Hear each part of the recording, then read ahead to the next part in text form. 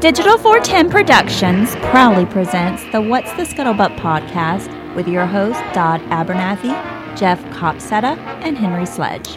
Welcome, everybody, to another episode of the What's the Scuttlebutt podcast, your favorite World War II podcast. And I want to thank each and every one of you for joining us for another night of history on this Monday night. And joining us, as always, from Texas is the one and only Jeff Copsetta. And joining us, going on? As always, is the ever-faithful Henry Sledge. Henry, Jeff, how are you gentlemen doing tonight? Fantastic. Outstanding. Could you sound any more enthused, Henry? Like, fantastic. Things are great. Thanks for asking. Oh, it couldn't be better, man. Sorry. I'm just playing That's with the it. biggest I've seen him smile. That is true. We do have a new profile picture up on the What's the Scuttlebutt podcast. We fell in line with everybody else using the cool historical filter last week, and Henry actually sent us like the only photo we have in our entire inventory of him with 3/4 of a smile. So if you want to enjoy that in all its glory, go check out our Facebook page and our Instagram page. But Henry, why don't you do the honors of introducing our guest tonight? Okay, and I'll try to smile while I'm doing it. If you like historical podcasting, it does not get any better than who we have on deck for you tonight. We have Dan Carlin in with us. He's been referred to as the king of long form podcasting.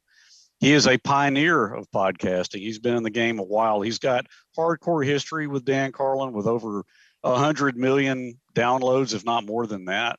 So my friend Dan Carlin, we're really happy to have you, Dan. Thanks for having me on, guys. I appreciate it. Thank you so much for coming on. So Dan, can you just give us like a thumbnail sketch of how you got from graduating college in 1989 with a BA in history, which is right around the time I got out, to the superlatives that are used to describe what you do? I know it's a long road, but thumbnail sketch of how you got to this point. Obviously an endemic love of history. Oh, yeah. I like to look at it as sort of a inspirational story for other people because, boy, there were so many times along the way where I was just going, what am I doing?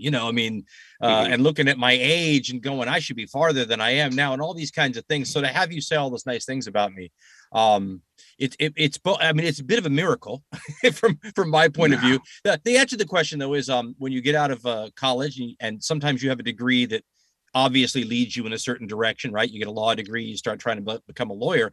The history degree is a lot more sort of amorphous. I mean, what do you naturally run into? Right. And I ended up in the news business. And the funny part about the news business was after a while, you find out that a lot of the reporters that you really admire, the ones that they trust with those complicated stories with big, back tales involved and everything, we're all history majors also. So what's that line that journalism is the first draft of history? So it doesn't hurt to have somebody trained in history to be a journalist. And so, and then you follow opportunities along the way, right? You take the left turn at Albuquerque when it shows up and all of a sudden you're podcasting in 2005 and you become a pioneer, as you called me, sort of accidentally and, serendipitously, right? Right place, right time, this kind of thing. Did you feel like you had an unusual love of reading compared to other journalists and people who were in radio at that time?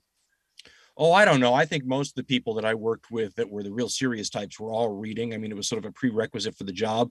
I will say I was reading some strange stuff when I was a little boy. And, there were a lot of adults asking weird questions like, why has he got the rise and fall of the Third Reich, as a 5-year-old? So, I mean, there were lots of questions my parents asked, and that may be a little unusual. But once you get into journalism, I mean, this was the days before the internet. We were reading 5, 6, 7 newspapers a day as part of the job. So, and nobody was getting off without doing the reading. Yeah, this is when you had to verify with 2 to 3 different sources before you even thought about going to publish with it. It's funny that seems so old school because they were talking about the decline of journalism way back then. And from where we stand now, it looks like some sort of golden age. Well, it's funny. I did a short 6 years in terrestrial radio, and the guys that I produced for their afternoon show, they had been on the same station here in Fort Myers since 1997, and I was working for them in 2013. And since they had been on the radio so long, they had that old school training of like whenever I would do something during the show, if there was a shooting or something breaking news wise, they said, hey, before you come back on the air with it, verify it with 2 credible sources. So they still had that old school mentality even back in 2013. But a lot of people nowadays, it almost seems like their motto is now, let's run with it first and we'll worry about apologizing for it later. I remember the big change too. You can see it. The big change happened because we used to not, like, I was at an ABC station in Los Angeles, and that's sort of where I learned how to do the job. And we couldn't quote any other TV stations. Mm-hmm. So you couldn't give sort of props to NBC or CBS. These are like corporate verboten kind of things. And it dovetailed into the news mission rather nicely. And I remember watching TV, and I don't remember the year, but it was like the Monica Lewinsky stuff. It was that whole era where simply being able to go really fast started to become really important. And all of a sudden, somebody broke that barrier where on one network station, they'll say, NBC is reporting. Well, and then once that started happening, it just like the floodgates opened. It was like breaking some commandment. And once you do it, then everybody does it. Yeah, because the commandment was you don't mention the competition, even if you're bad mouthing them, because you don't want somebody to go say, well, let's go hear how bad they truly are. And now it's CNN and Fox News just going at each other all night, throwing each other's names all around. Exactly right. It was, and because there was the zero-sum era of media where if you're watching NBC at 8 o'clock, you can't be watching ABC at 8 o'clock. Now, of course, nobody cares because you can watch them both. Just like if you got booked as a comedian, if you got booked on Carson, you were not getting booked on Letterman. That's right. Soon. That's right. The old blacklisting. Absolutely right. Go ahead. Do you feel like? Go ahead, Don. No, go ahead. Do you feel like, Dan, that you have a particular interest in a certain area of history? Like, I know obviously you've done a lot of World War II content, but you're really well-rounded. I mean, like when it comes to history, I'm pretty much in one lane. My primary interest is going to be World War II, maybe some other stuff, but it's usually going to be that. It seems like your shows that I've checked out really cover a broad spectrum. Well, I appreciate you saying that because it probably describes why I wouldn't have become a historian or a good historian, because I could never narrow it down, where you really need a narrow slice and you really need to become a real expert, Anglo-Saxon literature or something like, and I just couldn't focus on, I love so many things. But there's definitely, really, the funny thing is if, and listeners have done this, where they've plotted out the subject matter of the various podcasts, and it does tend to fall into several main areas. And so I'll get letters, emails, I'm showing my age now, from people who will say, can you please do a show on 17th century India or something? And I have to say, I would do a really bad show on 17th century India because I don't know anything about it. So all the shows are representative of interests that I had once or upon a time in my life. And I just have enough foundation so that I can build the new research off of that. But there's tons of stuff I know nothing about, to be actually honest. Well, and that's when the prospect of having a quote-unquote expert on to help basically fill in those gaps. You may know a little something about something like we do here. The three of us know a lot about a lot, but we don't know everything about everything. And so we bring in a third party who can fill in those gaps and kind of answer our questions. And that's where the guest really comes into play for some of those episodes. That's what the Hardcore History Addendum series that we started is. So I can do the 17th century India show. I just have to have a historian of 17th century India on with me. I can ask the right questions, right? And I'm sure the journalism background, especially the format you do, you do these long form formats and, you do a lot of studying, a lot of pre-scripting and all that, with the exception of what you refer to as your Blitz episodes. And I'm sure, the radio journalism and all that, just how to write copy and try to condense it, even though you're, 2-3 hour podcast, but condensing it down. But the steps to telling a story in a way in which it flows and keeps people's attention. I'm sure a lot of that came from your years in journalism and radio both. Well, actually, yeah, because there are no scripts. There's nothing written down. Yeah. And that's all from radio because you guys know there's a format in radio, like a talk radio format on a news station where you have news at the top of the hour. You have all these breaks that are programmed into it. And then you have time to talk within those spaces. And there's always, like at the beginning of an opinion show, I would do 3 hours a day, 5 days a week. And I used to say I was a pretty good talk show host 2 of those days. That was the problem. But there was like a 12 to 15 minute intro section where you sort of do the monologue, right? And you lay out you make your case. And that was always the part I was best at. It was kind of all downhill from there. And the first podcast that we did were sort of 15, 16, 17 minutes long, it was just that part. And then long-winded as I am and with the ability to edit pieces together and everything else, the real problem, to be honest with you, is that these stories ended up taking more time to tell properly. Yeah. And so they would just grow in the telling. I'm kind of ashamed of having 5.5 hour long shows, even though the listeners that still listen to those like them. But that was never the intention. Well, I mean, podcast is the perfect format because most of your listeners, I'm sure, they either listen to you in the car on the way to work, they listen to you on the way back, then get back in, listen to the gym or walking the dog, going to the kids' basketball game, whatever. And so that episode, yeah, it may be 5 hours long, but it fills so much of people's time, their idle time, that they're happy it takes that long because, hey, I got 3 days worth of content here. I don't have to sit down and list it all one. They're not getting anything more from me for a long time, so it takes us so long to get those suckers out. You just better ration it and make it last. I can imagine. How many are you? Obviously, you probably do a lot of your editing yourself, but how many people do you have on your team over there? Oh, there's one creative, and that's me, and then possibly somebody else, but that's about it. Yeah, it's just easier to keep your idea of the way you want your show to go. And you know what? I don't want to manage people. I'm not a good people manager. I have enough problems staying in my own lane. And the more people we have, the more I'd have to do that because I have this leadership pyramid designed like a pyramid, and I can't delegate very well. And so keeping the group small is important. Yeah, and it minimizes employee complaints. You can talk bad about yourself, but that's right. I complain. That's me. My introduction to what you did was Supernova in the East. And a friend of mine put me onto that, and I checked it out, started listening to it. I was really, the thing I thought was so cool about it was you go in with the Japanese Empire as they come to power going into China, and you explore that, which I just finished Richard Frank's book, Tower of Skulls, here. He's great, isn't he? Ago. Yeah, that is a very deep scholarly study of the subject. I'm glad he's doing a trilogy of it, but I loved the way you explored all the China, the Manchuria aspects of it. Not only that, but you explored a lot of themes with what we did in the war against Japan. And maybe I'm jumping too far ahead here, but you explored a lot of moral questions without doing any of this. Oh, we've got to be self-recriminating and judge ourselves as a nation, because you say contextually, you say you have to look at this in the moral calculus of 1945. Why did we firebomb Tokyo? Well, look at what was going on in 1945 leading up to that. Look at what was going on in the strategic calculus. It was just the way you tied all that together, I just thought was really well done and really laid it out very well.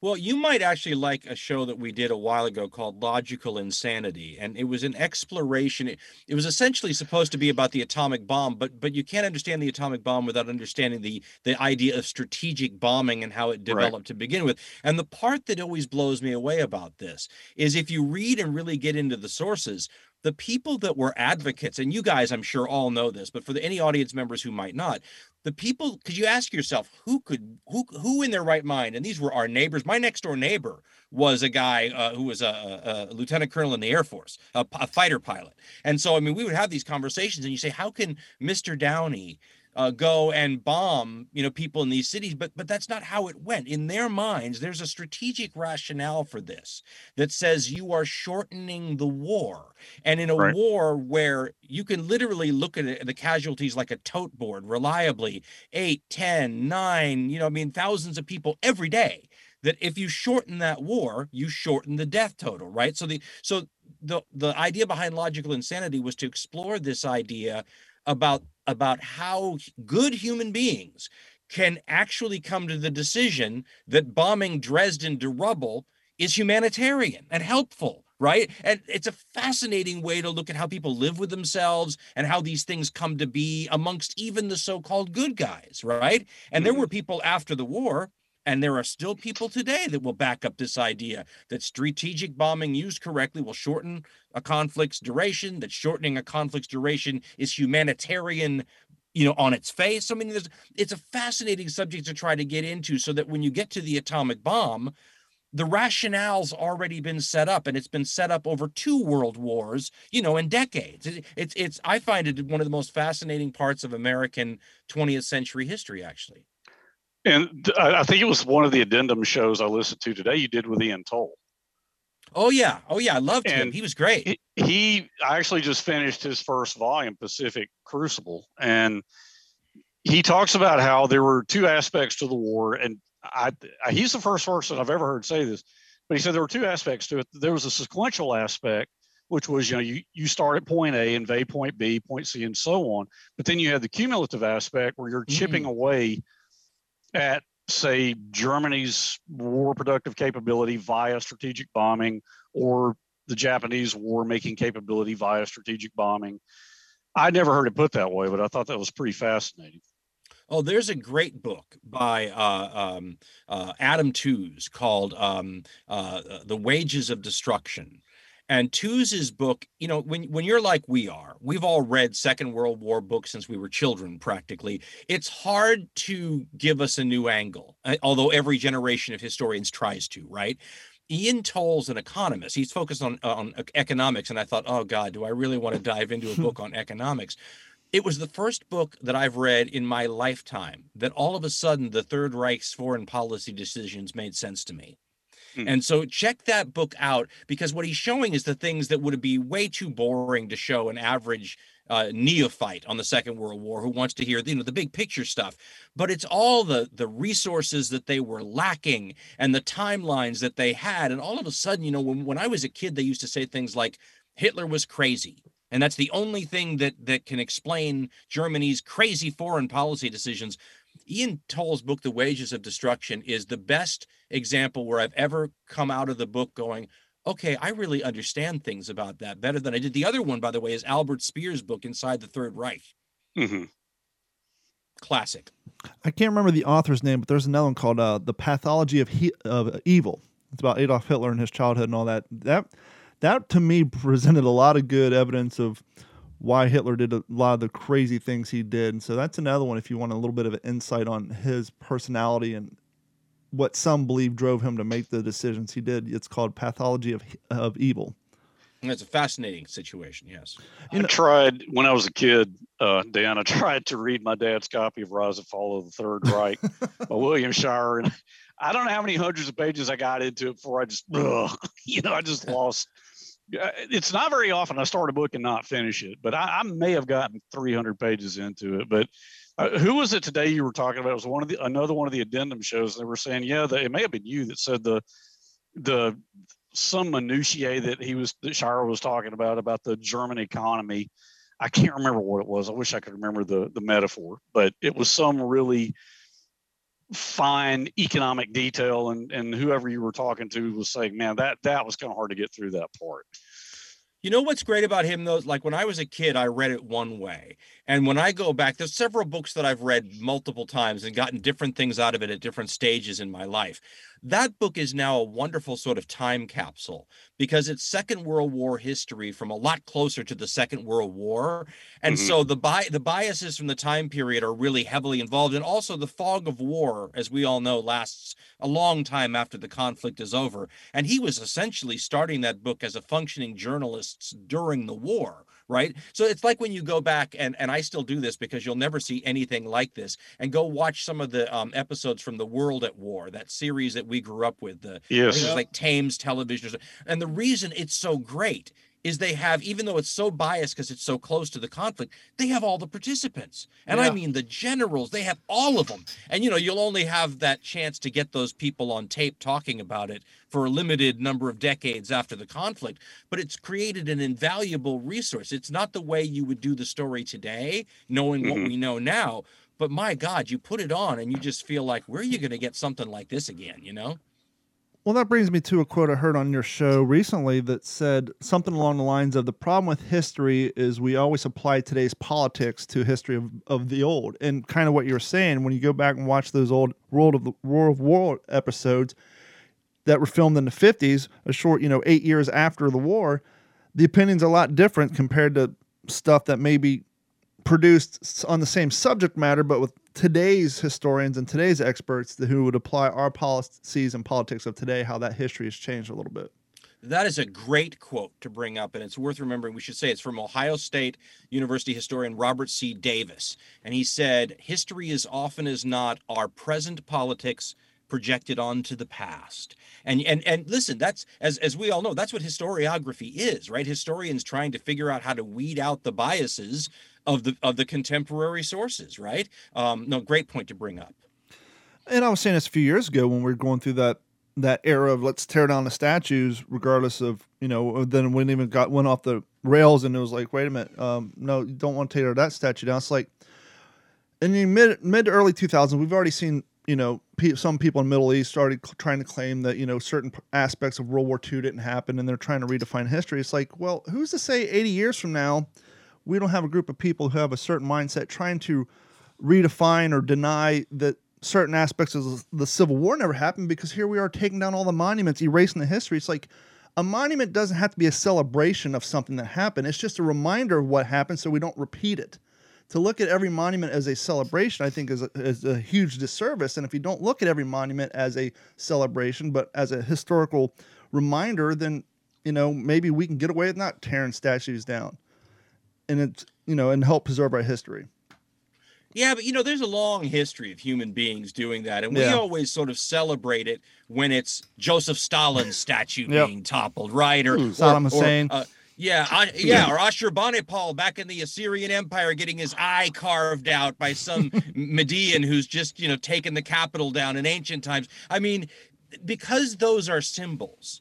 As times change and attitudes change, the symbols often take the brunt of it. I mean, go look at those Egyptian hieroglyphics where somebody has scratched out the name of some ruler to try to eliminate them from the memory of world history. I mean, it's funny, but I look at this as just a complicated part of humanness and wrapped up into who we are. I mean, I don't get into the current politics of it as much as I look at it and go, we people just do crap like that.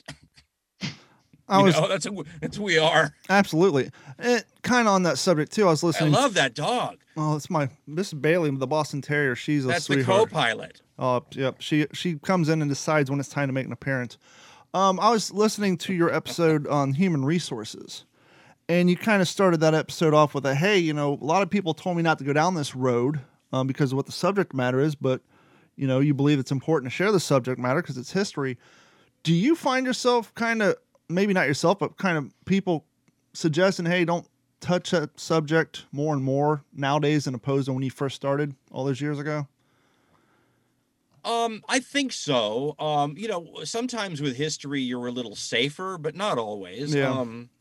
And you can't be afraid of this stuff, though. It becomes a challenge. So, you try to figure out, okay, if this is such a landmine of a hot button issue now, how can we diffuse it? How can we tell it in a way where, because I feel like the sheer fact that other people are shying away from it makes it particularly fertile ground, right? Because it's unplowed by other people, but it's unplowed by them because there's landmines everywhere. And trying to figure out how not to get blown up while you're talking about them is important. But I as you get older, I'm always finding it interesting to find out what younger people don't know. And it's not because this generation knows less than the last generation. It's because all younger people know less than 56-year-old guys, because I've been around longer. So I was watching these videos of younger people, 20, 22, 23, listening to music that I would assume everybody in the whole world has heard, right? Beatles or something like that. And they're going, I never heard this stuff before. What? And so now let's take that non sequitur of an idea and apply it to history too. I always assume that things like the history of slavery in a broad sort of sense is something people understand. Because when I was growing up, it was really this period of showing Roots on television as an event, the autobiography of Miss Jane Pittman. I mean, there was a concerted effort in that time period, maybe the first time period in American history really ever, to look into this subject. And I have to remember that wears off. Just like the stuff when we grew up, it was all about showing you movies about nuclear war and talking about how dangerous and awful that would be. But that wears off too, right? And so that was the part about the human resources that I was a little surprised, is it didn't seem that it should be a story that needed retelling. But I forgot how long it's been since I was exposed to that, in-depth, it was almost a national awakening where we were going to examine this issue together back in the day before media was totally balkanized and fractionalized, right? 80 million people could watch a television show together and come out of it and talk about it at the water cooler the next day. But that wears off, right? Just like the day after the 1983 or 4 or 86 nuclear war movie had such an impact. But kids today haven't seen that. So that's maybe why history, we always have to tell these stories again. Yeah, it's kind of back when let's have an open dialogue meant let's have an open dialogue. Now it's like, let's pretend we're going to, and then yell at each other until the whole conversation comes to let's not straight pretend it was always nice. No, not at all. But you could have a dialogue. That was the difference. Yep. Jeff, you have any questions? I just want to say that this is the longest I've ever gone in a podcast without saying anything. Well, then you're overdue. Let's make up for some lost time. Because it's Dan freaking Carlin here, man. I mean, this is unbelievable. So I have to say that you're the first podcast I ever listened to. Basically, really? I won't say it was maybe 5-6 years ago. I'm just not up on a lot of that stuff. And I had a couple reenactor buddies of mine that were, they were talking about some of your stuff, and they were like, wait, you've never heard of Dan Carlin? Like, how big is this rock that you live under, Copsetta? And I'm like, I just don't do it. I don't know. And it was at the time where I was commuting about 150 miles to work. Perfect. And people were like, that's you're my target audience, baby. Exactly. Long haulers. And, they were like, hey, you should get into audiobooks. Like, no, I can't. I need a book. Like, I need a book in my hand. I can't do audiobooks. I can't do Kindle, anything like that. Me too. So I said, okay, fine. I'll see what this hardcore history is all about. And it was your Countdown to Armageddon. And still, that's probably 90% of my knowledge base on the First World War. I mean, I have read a few books since. I'm really interested in the aviation aspect of the First World War. And, something you brought up before, I really find it interesting. I find the air war in the First World War interesting because it helps me understand the air war in the Second World War on a whole nother level. You can read every book you want about the Second World War, but if you don't really understand what came before it, it seems like you're always going to be missing, that little bit. So I have definitely found that it is so important. If this is your niche, then you need to kind of look back before it and put yourselves in those shoes, because let's face it, the bomber mafia, these guys had flown these types of missions, and that's what's making, helping make these decisions now, just like you were mentioning about, the German policy. So if you really put yourself into what was there at that particular moment in time, these decisions start making sense. So it's been incredible listening to some of that. And of all the books that I've read on the First World War, I can honestly say I don't think I've ever really taken a quote from one in a conversation, but I have shared a lot from what I listened to in Countdown to Armageddon when I talk about the First World War, because some of these things really stick. And just off the top of my head, the excursion or the expedition to Antarctica, and I want to say he was the captain of the ship, when he was finally found, he could not believe that the First World War was still going on based on the amount of casualties that he had known of before he left on the expedition. And that just something like that to really, that just stuck in my mind at how incredible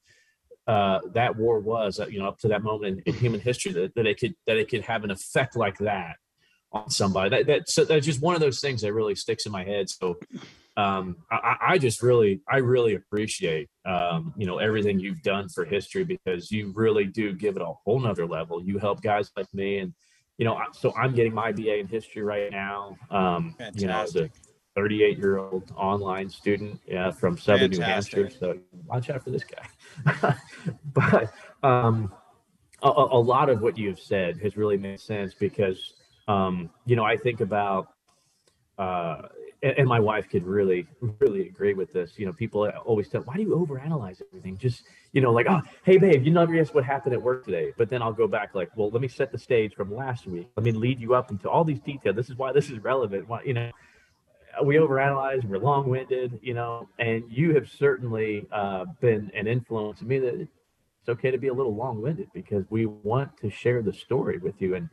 And I'm getting into, this is my first year of teaching at the high school level, and I will be in the history department next year at this high school to be able to share my knowledge base until I can become a certified history teacher. That's my ultimate goal. And it's been very special to see, again, like you had mentioned, what young people are exposed to today, kind of the things that we take for granted that they know that they really don't. And it was a little frustrating, I think, at first, when people ask me different things about the Second World War, and you could just kind of tell there's just no fabric there that's sticking to, because they've never really been exposed to it. And at first it was kind of frustrating. And people ask me all the time, how do the young generation, and they're always on their phones, and, they don't really know history. Like, it's a little frustrating at first, but then if you think they're an open canvas,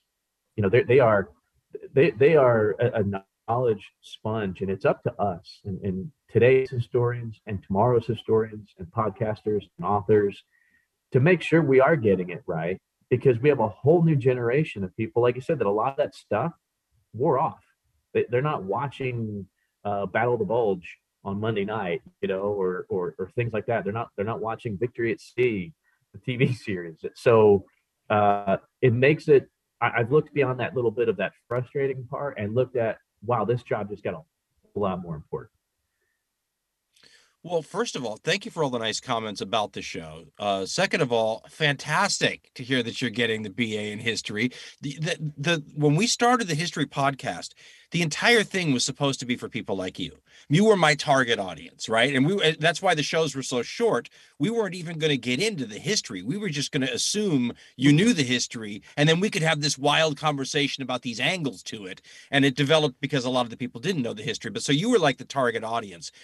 To get back to the World War I, World War II thing, you made a wonderful point, which not enough people make, is that if you're going to be a Second World War buff, your knowledge is completely incomplete if you don't go back to the First World War, especially if you're into weapons and tactics and strategies. It doesn't make any sense at all. Like, you go and you look at how stormtrooper tactics that were so big at the beginning of the Second World War were perfected and developed in the First due to conditions in the First, right? The trench stalemates and everything. I mean, that's just one example. You brought up aircraft. There's a million of them where, my stepdad, and he saw the world because he was born in 1928. He saw the world in a more short-term fashion. So he would always point out to me, it was like 2 decades between the 2 world wars. He said it's part 1 and it's part 2. And I think in Blueprint for Armageddon, we actually compared it to like a fight where you have a wild round, and that's the First World War. And then the boxers sit on their stool, they get sponged off, they get their hair slicked back again, a little revive, some ice down the shorts, and then boom,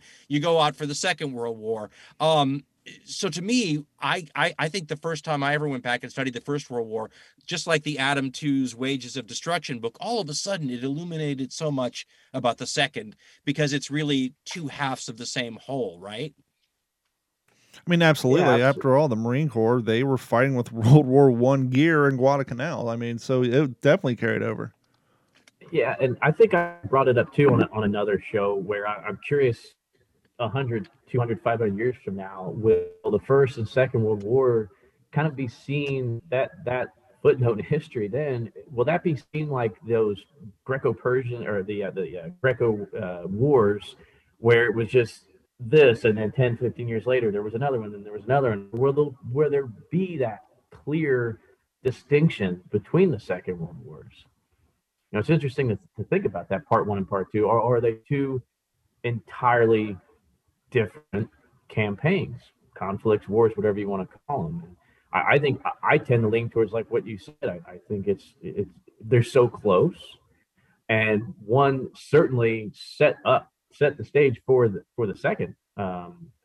It's interesting to think about, for sure. Oh, and some leaders at the time predicted it. Remember, there were leaders that said, you just signed your death warrant for another world war, at the time. Absolutely. Go ahead, Henry. One of the other things you were talking to Ian Toll when it was one of the addendum shows I listened to, and I think he brought it up. I can't remember exactly how he said it, but he illustrated the irony of we are absolutely bombing Japan to utter and complete destruction, but we retain their emperor. We have the Soviets as an ally, so they are supposedly helping us in Japan's reign in World War II. And then we go into Japan, build up their country, build up their economy, utilizing their emperor as a figurehead and an ally post-World War II, so that then we can have them help us as a bulwark against communism and the Russians. I just thought that was really ironic. I think that was in one of the Ian Toll addendum episodes that you guys talked about that. Well, it is interesting when you think about it, too, the idea of using things like the Marshall Plan, right, and sending food to starving people as a geopolitical weapon. I mean, I remember, and I don't remember if it was either Julie Andrews or Audrey Hepburn, one of those people from that day who had grown up as a kid in the Second World War and said that it was things like Marshall Plan food that was keeping their family alive. And you think about the impact of something like that, and then you think about the motivation. It's wonderful, isn't it, when you can have geopolitics dovetail with humanitarian concerns so that it's killing two birds with one stone. But I mean, the same thing applies to Japan, right? I mean, as you get older, 5 years doesn't seem like anything, right? So to go from 1945, really, I mean, the Cold War probably starts in 47, right? So that's really just 2 years. So think of how, I mean, you're basically early on into the occupation in Japan, and you're already starting, really, some would say, already starting to think about the upcoming Cold War while the Second World War is still going on. So, I mean, I noticed it when I was doing the show, the Supernova show, where historians still had this really hard time piercing the veil between the propaganda that was put out by the West after the Second World War was over to sort of, let's call it, just shade some of the imperial decisions that might have not looked too good for us to be too closely allied with. And now, years later, when the geopolitical rationale for doing that is long gone, the cover-up is still there, and historians still have to try to go, okay, was this a MacArthur piece of propaganda, or did the emperor, was he really a figurehead or a puppet, or was he really more involved? And a lot of that obfuscation happened because of our geopolitical needs to make Japan out to not be as horrifying, so that it would be okay to be an ally with them against the Soviets a mere 2 years after they were our friends in the Second World War. Mm-hmm. You have a great radio voice, Henry. Did anybody ever tell you that? Just that right bit. Good radio voice. Well, thank you. I appreciate it. Actually, speaking of radio, my pot just died. No, he's actually had people suggest that he gets into voiceover work, and that's something he was working on for a while. Yeah. I hear a Ford car commercial, a truck commercial in your future. Yeah, maybe anything voiceover, I would love it. But the late models are in, Henry. So, with your long format episodes, how do you come up with the next episode? Is there something that you're currently researching, something pop up in your head one day while out taking a walk? How far ahead do you plan your episodes, because of the amount of work that goes into them? Yeah, I always say that's how you know we're an art project and not a real business, because a real business would have this all, your next 10 shows, wouldn't you? They'd all be out on paper. Not only do I not know what you're doing next normally, it takes me a little while, especially after something like Supernova, which is like 2 years of your life. It takes a little bit of time afterwards to just go, what do I feel like reading for a while, right? Or what? Because you really got to be into it. This is going to be your life for several months. So to answer your question, not only do I not know, the reason human resources took as long as it did is it took me a long time to settle on the topic. So instead of using that time for basic research, I'm still working out the kinks of whether or not I can tackle that. Some of these things you have to look at and go, wow, how would I even approach that? And then there's some sitting down and trying it out. And then you might put 6 weeks into it and go, the answer is I can't do that. So now I have to start from scratch. So to answer your question, I not only don't know, but it's probably like one of our biggest business blind spots, maybe. I'm sure some of the subject matter, you got to think, it's going to take me months. Do I feel like being in a continuous state of depression because the subject matter is so heavy, and some of the stuff I'm going to have to read about and look into is just, because not all history is sunshine and lollipops. A lot of it's pretty hardcore.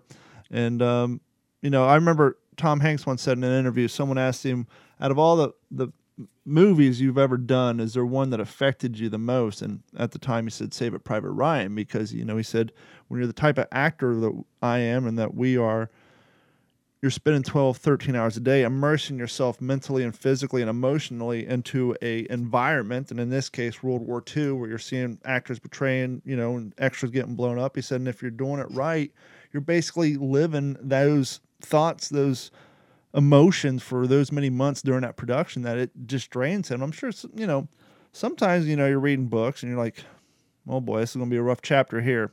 And I think Henry was telling me about, there's a couple books he had read in the past. It's like, it's a good book, but you got to be emotionally prepared to go down that road. Yeah, this is where I'm weird. I don't have that problem. This is and I don't know why, because I'm this. My wife laughs all the time because I have to walk out of the room during a lot of different television shows, and she'll say to me, she goes, "Now wait a minute. You can talk and read about all the stuff that you see. I read this stuff for fun, which is the bizarre thing to say. So I'm reading this anyway. If I can get a podcast out of it, more's the power to me. But my wife will say, you walk out of the room when this is on TV, but then you go ahead and you talk about that. So I can't explain the discrepancy between the two, but I'm reading upsetting things anyway. Now, there are some limits. There was a book by Robert Fisk called The Great War for Civilization, and Fisk was a war correspondent, and the stuff that he saw, he was one of the guys that made me realize how lucky I was to not have gone in to becoming a war correspondent, because of it's like seeking out PTSD. Right. Mm-hmm. But I wouldn't know. When I was 24, I thought this was going to be a great gig. I want to be a war correspondent. Now I realize through reading real war correspondents' work, how fortunate I was to have, if you'll pardon the pun, dodged that bullet. But that book was the only book that I can remember, and I've read some nasty ones where I had to put it down before bed and read something else. Clean your palate. To sort of cleanse the palate, right? Let's rewind a little bit, because I'm interested, because I worked in radio. How did you get into the transition into radio? I was a television reporter. And it's one of those serendipity stories. Like, my dad had a great line. I always quote my dad. Henry, you'll quote your dad too. And he said, if you look back on your life at the end of your life and try to connect the dots that got you from where you started to where you ended up, you'll never be able to do it, because there's too many weird things that happen along the way. And that's one of those weird stories where I was a television reporter, and there was somebody who was involved in a political hot button issue of the day. So they were, let's call them a temporary statewide celebrity. Sure. And so it was a news story for me to go down to a radio station and sort of do a story about this guy coming to the radio station and that kind of thing. So did the story, and at the end I thought, should I send that program director a note just saying, hey, I really enjoyed meeting you, or should I not? And it was one of those moments where your hand hesitates by the envelope. Do I, don't I? Do I, don't I? And I just dropped it off and walked away. And 2 days later he called and said, want to have lunch? And I mean, literally it sort of flowed right from there. And you're just going, what if I didn't send that letter? Mm-hmm. I mean, it's made me think back on all the lives of all these people we read about in history, and said to myself, everybody's got those moments, right? Julius Caesar, when I'm reading about, he has those moments. Hitler, he has those moments. I mean, what if you don't do this? And so the answer to the question is it was literally that simple. I wrote a note after a story at a station. I made contact with this program director. He said, ever think about doing this? Let's try it out, and I talk a lot anyway, so it kind of dovetailed pretty nicely. My skill set matched what he wanted me to do. It's pretty interesting, because I think it was maybe 2 or 3 episodes ago, we were talking about, all the things that Jeff has gotten into, and, he's doing a historical advisement on motion pictures. He was in a short film, and all the stuff that awesome. Henry gets involved with, and a few things that I've done. And we were talking about how a lot of it comes down to the ability to recognize an opportunity and put your foot, not be too scared to put your foot in there. You may, hey, here's an opportunity and something I have no experience in. I don't know if I'll achieve it, but let's just go ahead and wedge that door open and pop our head in and see what happens. And I think having the ability to recognize those little door cracks is a huge advantage to having some weird opportunities just kind of pop up. Because same thing happened to me. I was doing computer repair. I started an IT firm in 2004, and I had a fleet van that just had an AM/FM radio. And, I used to be a Stern listener and all that back in the day. I moved down here to Southwest Florida. I'm driving around, and I'm hearing, this afternoon show, one of the hosts is complaining about their computer running like crap. Well, I'm an IT guy. And I had shot him a few joking emails in the past, and you'll appreciate this as a radio guy. I sent him an email, and I said, hey, not only can I fix your computer, I don't even have to show up to your house to do it. And as you know, radio, people who are considered local celebrities, last thing they want is quote unquote fanboys knowing where they live, let alone in their house. And so the idea that I can remote in his computer and fix it, and he could watch what I'm doing to make sure I'm, minding my P's and Q's. So I did that, ended up fixing the other host's computer. And then a few months later, they asked me if I knew anything about Facebook. Sure. Can you help manage our Facebook page? Did that for a few years. And then one day their producer quit, and I got a phone call saying, hey, no one knows our show better than you. We want to come work in radio. And of course, some of the people at the station were upset that they hired outside, because that's a big thing too. You got to hire inside. You got to promote from within. But they wanted somebody who knew the show, who could produce best ofs, who can produce, segments and all that. And because I had so much experience, modifying their website, and I actually built and hosted a website for them for years. And so just noticing that opportunity, hey, sure, just doing something to help somebody out for free, especially when it comes to radio. You want to do something for free, that's the quickest way to get into radio, especially nowadays. And so just having the ability to recognize opportunities will get you into some interesting situations. Oh yeah, life is a verb is one of my favorite sayings. You have to actually do something. And the funny thing about it is that when you start doing something, as you said, weird things start to happen sometimes, right? George Foreman, the boxer, had a great line. He was talking about advertising opportunities and stuff after his career was over. He said he learned to just say yes. And good things were happening to him after he did that. The funny thing is you can always bail if you take these moves, and but if you don't try, you end up in the house looking around going, why is nothing ever changing for me? And if you fall on your face, that happens. But it's starting to sound like one of those shows where it's just somebody going, rah, rah, you can do it. But the funny thing is nobody ever does do it without making a move. And, you got to sometimes just push the door open and see dropping that letter in the mailbox. That's how I got a TV reporter job too. I called the news director and said, should I send a tape? He goes, nope, we have no turnover here. We have no jobs. And my stepfather said, send a tape anyway. I said, send a tape anyway? They're expensive. He goes, send a tape anyway. The guy called me the next week. We had 3 people quit. When can you be up here? What if you don't do those? Where are you today if you don't do those? It's crazy. Perfect. What's the worst that's going to happen? They say no. So my stepfather's line right there. What's the worst they can say? That's how this podcast and today's modern form is. How did I get to know Jeff? I knew Jeff because I was on Instagram. I followed a page who put out a picture that this little production company was filming this little short film about war dogs. Sent that production company, hey, would you like to come on my podcast no one knows about? And they said, where are you at? I said, I'm in Florida. They said, hey, imagine that. We're filming at on this location. There it is. Sure, that's right behind my dad's house. Went down there.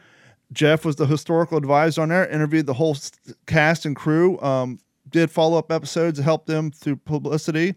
Jeff came on a few times and said, hey, Jeff, you want to join the podcast? Sure. Henry came to me because somebody that I knew through the Living History World who organized the 75th anniversary of Peleliu in Fort Morgan, Alabama, and Tarawa, who had been on the show a few times.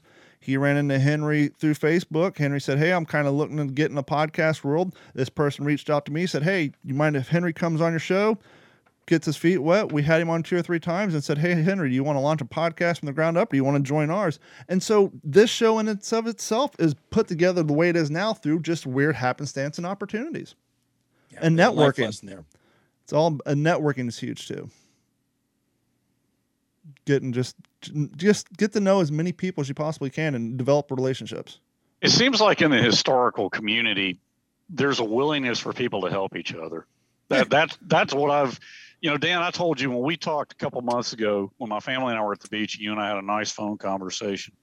And I told you that I had walked away, taking a really long hiatus from my passion for World War II, around 12 years ago. And back into the summer was when I kind of re-engaged. Very shortly after that, just like Don said, Don and Jeff invited me to be a part of this, and it's just been great ever since. But, having gotten back into it, it's crazy the things that have worked out, and then I started listening to your show and then inviting you to come on here. I mean, but it seems like every little thing I've done, and I'm sure Jeff's encountered it too, as has Don, in the historical community, people have that inherent love of World War II history or whatever their shtick may be, but there seems to be a willingness for people to help each other. You know, not just that, I always wonder about us as a species. You know, we lovers of history, because I always joke, you can go to the few bookstore chains that are still around, and they may be selling music now and stuffed animals and writing journals and CDs, and they may have very few books left, but there will be a history section in that, and that's somewhat robust, because there's people born with a gene or something that makes us this way. You know, I used to war game in person back in the old days. We did those things in person, and you would meet such a cross section of people that were the sort that would never have interacted with each other in any other walk of life, but that would come together. And you know, I think about all those different characters, and you know, you had talked about earlier the political climate right now, and the different political types of beings that would show up around that war games table and be able to have wonderful historical conversations with meatball sandwiches, cans of Pepsi, and 6 hours or 8 hours of wargaming. I mean, it was just, I look back on it now, and I even told my wife the other day how glorious it was to have come up when we came up, because I would have missed all that. And the funny thing is to dovetail with what we were talking about earlier with Jeff, when I was designing this show, I just felt like it was for the people that I knew around the war game table, because we're a type. You know, you guys are all the type. I'm the type. So I really do think we'll find out someday that this is, you know, and I actually said that the kind of show I was going to do was not for us, because you don't need help to get interested in history. You were born that way. But there's a lot of people who get as interested into history as we are, but they're not born that way. They have, somebody has to give them an in. And Jeff was talking about it as a teacher of high school students and whatnot. Where's that in? And by the way, Jeff, we never finished that, but here's the way I would look at the in. I think that you tell kids that history is not a bunch of names and dates and geopolitical events and all that. Every single thing in life has a history, right? There's a history of dentistry, right? So what you try to do is you ask kids what they're already interested in, and then you talk about the history of that subject. And what you get across is not when Columbus, you know, rolled up on North America. What you get is teaching them about context and evolution, right? So you say, if you're into motorcycles or if you're into fashion, well, how did you get from this motorcycle in 1918 to the one we have today? Write me a paper on the evolution of that. And you're inherently drawing upon something they're already interested in, and you're teaching them the historical method and how times change and things evolve based on earlier forms, how A turns to B turns to C. They still don't know when Columbus came to the North American shores, but most kids don't remember that anyway. But they'll remember what you teach them about context and development and evolution and how things follow other things, right? The process of history. And so that, I think, is the in. Start with what they're already into, rock and roll music or rap or whatever it might be. You've taken the words right out of my mouth, because every time I ask students, a lot of times they say, oh, history is my least favorite subject. Why? Because you have to memorize dates and names. They're like, yeah. Guys, that's not history. And it's funny because I've learned to try to make that connection to, you know, oh, this for example, I saw a student was doing a report on Captain Blackbeard, and I said, oh, I hope you're gonna put a little thing in there about Blackbeard's mistress. And he went, Mr. Copsetta, you know, this is a paper I'm doing for. I said, well, I mean, I said, it's not a person. And they were like really intrigued. You never heard of Blackbeard's mistress? I said, no. I said, it's a game that he enjoyed so much that it was named his mistress, because that's all he was doing. I said, but you would know it as Connect Four. And they went, oh. I said, that's history. That's history, not names and dates, but a connection where we're all, it's more of a lesson in humanities really than anything else, is how we are all really truly connected. That's history. It's the story of you and me and us, not December 7th, 1941, this and that and the other thing. So yeah, I have certainly, like I said, you've taken the words out of my mouth, and I love you're saying life is a verb. That really resonates with me, because I'll share a quick personal story about why I do what I do, and I don't even know if Don or Henry knows this. When I meet people now, they ask me, you know, oh man, Jeff, you know, what do you do? What is it that you do? I have to figure out like some kind of an elevator speech, because I am involved in so much, and I have to kind of like I'm rambling again. You don't need to know all this. I do this and this. We'll leave it at that. I've tried to learn my lesson because I'm involved in a lot of things. And the reason why is because I distinctly remember the very first American casualty that I saw when I was in Baghdad. I had no idea who it was, but it was horrendous. And I spent most of the deployment trying to learn who that was.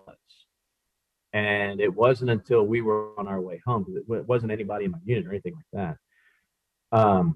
I found out who it was, and I found out that where he was from, and that he had a 4-year-old son and a 2-year-old daughter.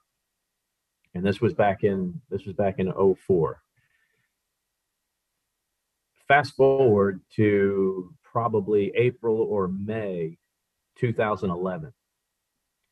I had a 5-year-old son, and my wife was pregnant with a girl. And I'm painting the nursery purple and pink, right? Bubblegum and sugared plum were the colors that we did in the nursery. And then that's when it hit me that I will soon have a son and a daughter, but I'm going to be there at the baseball games, helping with homework and every other extracurricular. We have since added another son and daughter to the mix, so we now have a total of 4. And that's why I do as much as I possibly can, because I want to live for all of those guys that can no longer. If I would have been snuffed out when I was 20 years old, to think of everything that I've done since then, it's enormous. I feel like I've lived multiple lifetimes because of all the opportunities I've had, all the places I've been. I can't even believe that it's only been 18 years since the war. And I think about how much I've done, and then I think about how much of that could have been snuffed out and how close it was on several occasions. And then to think of how many times it was snuffed out over the course of human history and American history, and how many times it was snuffed out every single day during the Second World War. How many lives that never really fully got to live. It gets you right there in the gut. So I have an obligation that I feel, just this inherent obligation to make sure that I'm doing everything with my life that I possibly can, and to share it with as many people as I can. That's why I'm doing it. I think when you're talking about that, go back to the First World War again, how much that was a sentiment that was written about during the war and after the war, this idea of the enormity of the potential that had been lost in all these people, right? A generation, as they said, lost on the battlefield, and what that generation might have done had they lived on instead. So you get the poems by the great First World War poets, and you get the stuff after the war. There was a giant movement afterwards of people. I mean, Somerset Maugham wrote about it in books like The Razor's Edge, where the impact of what those people saw literally created the 1920s in many of its various worldviews and permutations, and different people came to different sorts of conclusions, right? So your conclusion was, and it's a very normal one, right, that you're going to live, but a lot of people were of the opinion, another movement arose where it was much more bohemian, and life is so precarious, you better just suck in all the good stuff you can while you can, because tomorrow we die, right?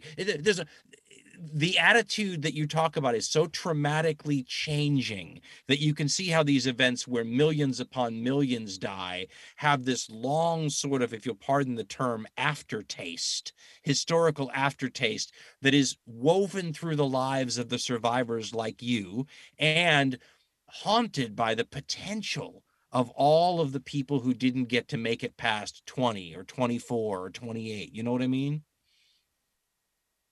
Absolutely. Henry, your dad saw that in spades, right? And in Vietnam, I read once that was the genesis of the term wasted, when somebody was killed, they were wasted. And the genesis was supposedly, if it's correct, was that was because of, I mean, literally everything that was about to come to this person for the rest of their life has just been the potential's been wasted, everything. Well, the closing paragraphs of With the Old Breed, I mean, my dad said so many bright futures consigned to the ashes of the past. That's right. Your dad's line that was used at the start of Hell in the Pacific. He's the very first thing you see. I can almost quote that from memory, and I have it saved on my phone, a little video copy of it, because that was one of the most profound things I'd ever heard anyone say about the only ones who know what war is really like, are people in the front line. I love that line. Yeah, I remember him saying that quite a few times.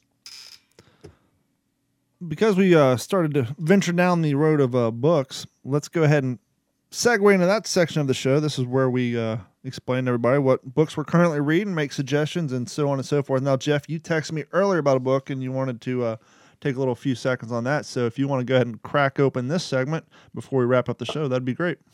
Oh, yeah, sure. It's a great segue because I mentioned last week I've been reading a lot of Hemingway, talking about somebody coming from First World War experiences and doing something with it. But I have veered from Hemingway, but I will be back. But this is a book that I remember my dad reading it when I was a kid, and he had gotten it from an uncle of mine. And it was just one of those books, it would just come up in conversation. Oh man, Jeff, have you ever, I said, Dad, I what's the name of it? I'd love to read it. And he couldn't really ever figure it out.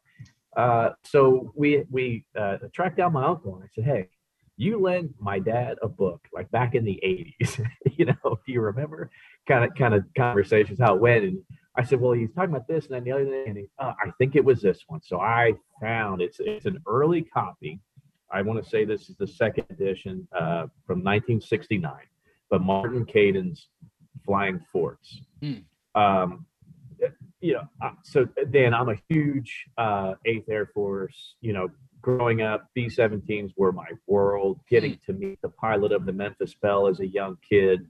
And the Pacific as well. The Pacific, Guadalcanal Diary was probably the first book I read about World War II. I think I was 12.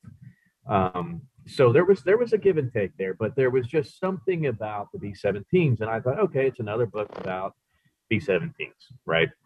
But I asked Don if I could take maybe 90 seconds and just a small excerpt just from the forward of this book to kind of set the stage, because it gives me a whole new perspective when you're talking about a land war compared to a war fought in the air. When shortly after the turn of the century, men took to the air to wage war, they also baffled and harassed the historian. Until the Great War of 1914-1918, fields of battle might be revisited and the paths of armies walked again. There were maps to consult and points of shredded geography to relearn what had trampled the earth underfoot. Even great battles at sea, with ponderous vessels chained to strategies long established, remained restricted within time and two-dimensional movement. Not so the arena of aerial conflict. There, as many as 30,000 men in winged chariots had fought a single terrible duel that covered not simply thousands of square miles, but tens of thousands of cubic miles. An arena where only minutes after unbridled fury, the nature of the skies erased forever the scars of battle. The only marker of the combat waged in the heavens is the memory of the participants and the statistical hieroglyphics of the survivors. Never is there the opportunity to revisit the scenes where men and machines clashed. The debris, the sputum of battle, the contrails of funereal pyres of greasy smoke, the shattered chunks and bits and pieces of metal, the searing lash of flame, gleaming empty shell cases and torn parachutes, gutted behemoths and limb-flailing men. All these vanish forever with the first sigh of the wind.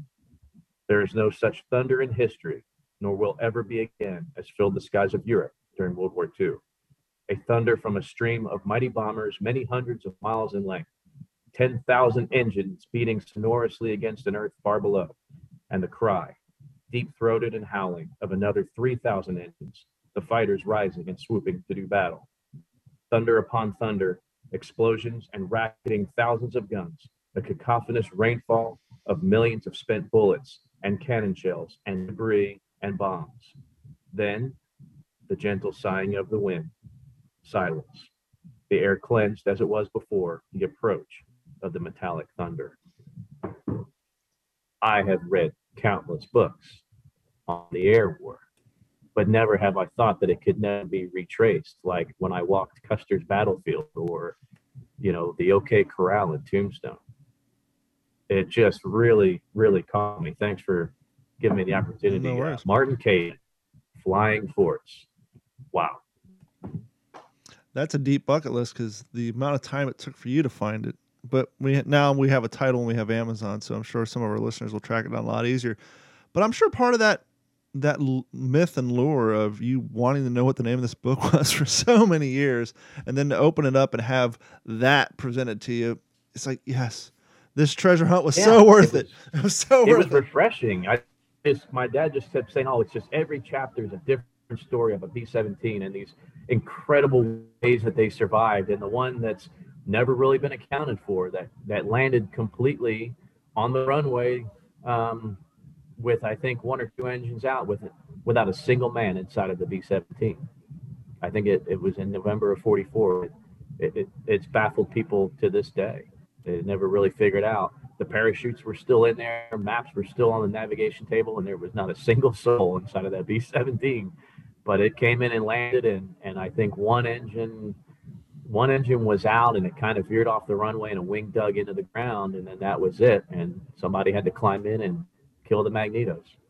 It's unbelievable. I mean, there's just so much mystery that shrouds the air war, and now I know why, because you can't retrace the steps. We are kind of a little bit held hostage by the men that were there. There is no other geography about it, which I find absolutely interesting and fascinating, because when I read a book, I think I've mentioned before, especially to Henry, when I read a book about Peleliu or Iwo or Tarawa, Canal, I need a map. If the book doesn't provide a map, I'm going to have a map. It may be a silk map that came out of my collection, but I need a map, and I need the author to not confuse north and south. And I've come across that a few times. Like, wait a minute, I'm tracking the movements. That's some poor editing there.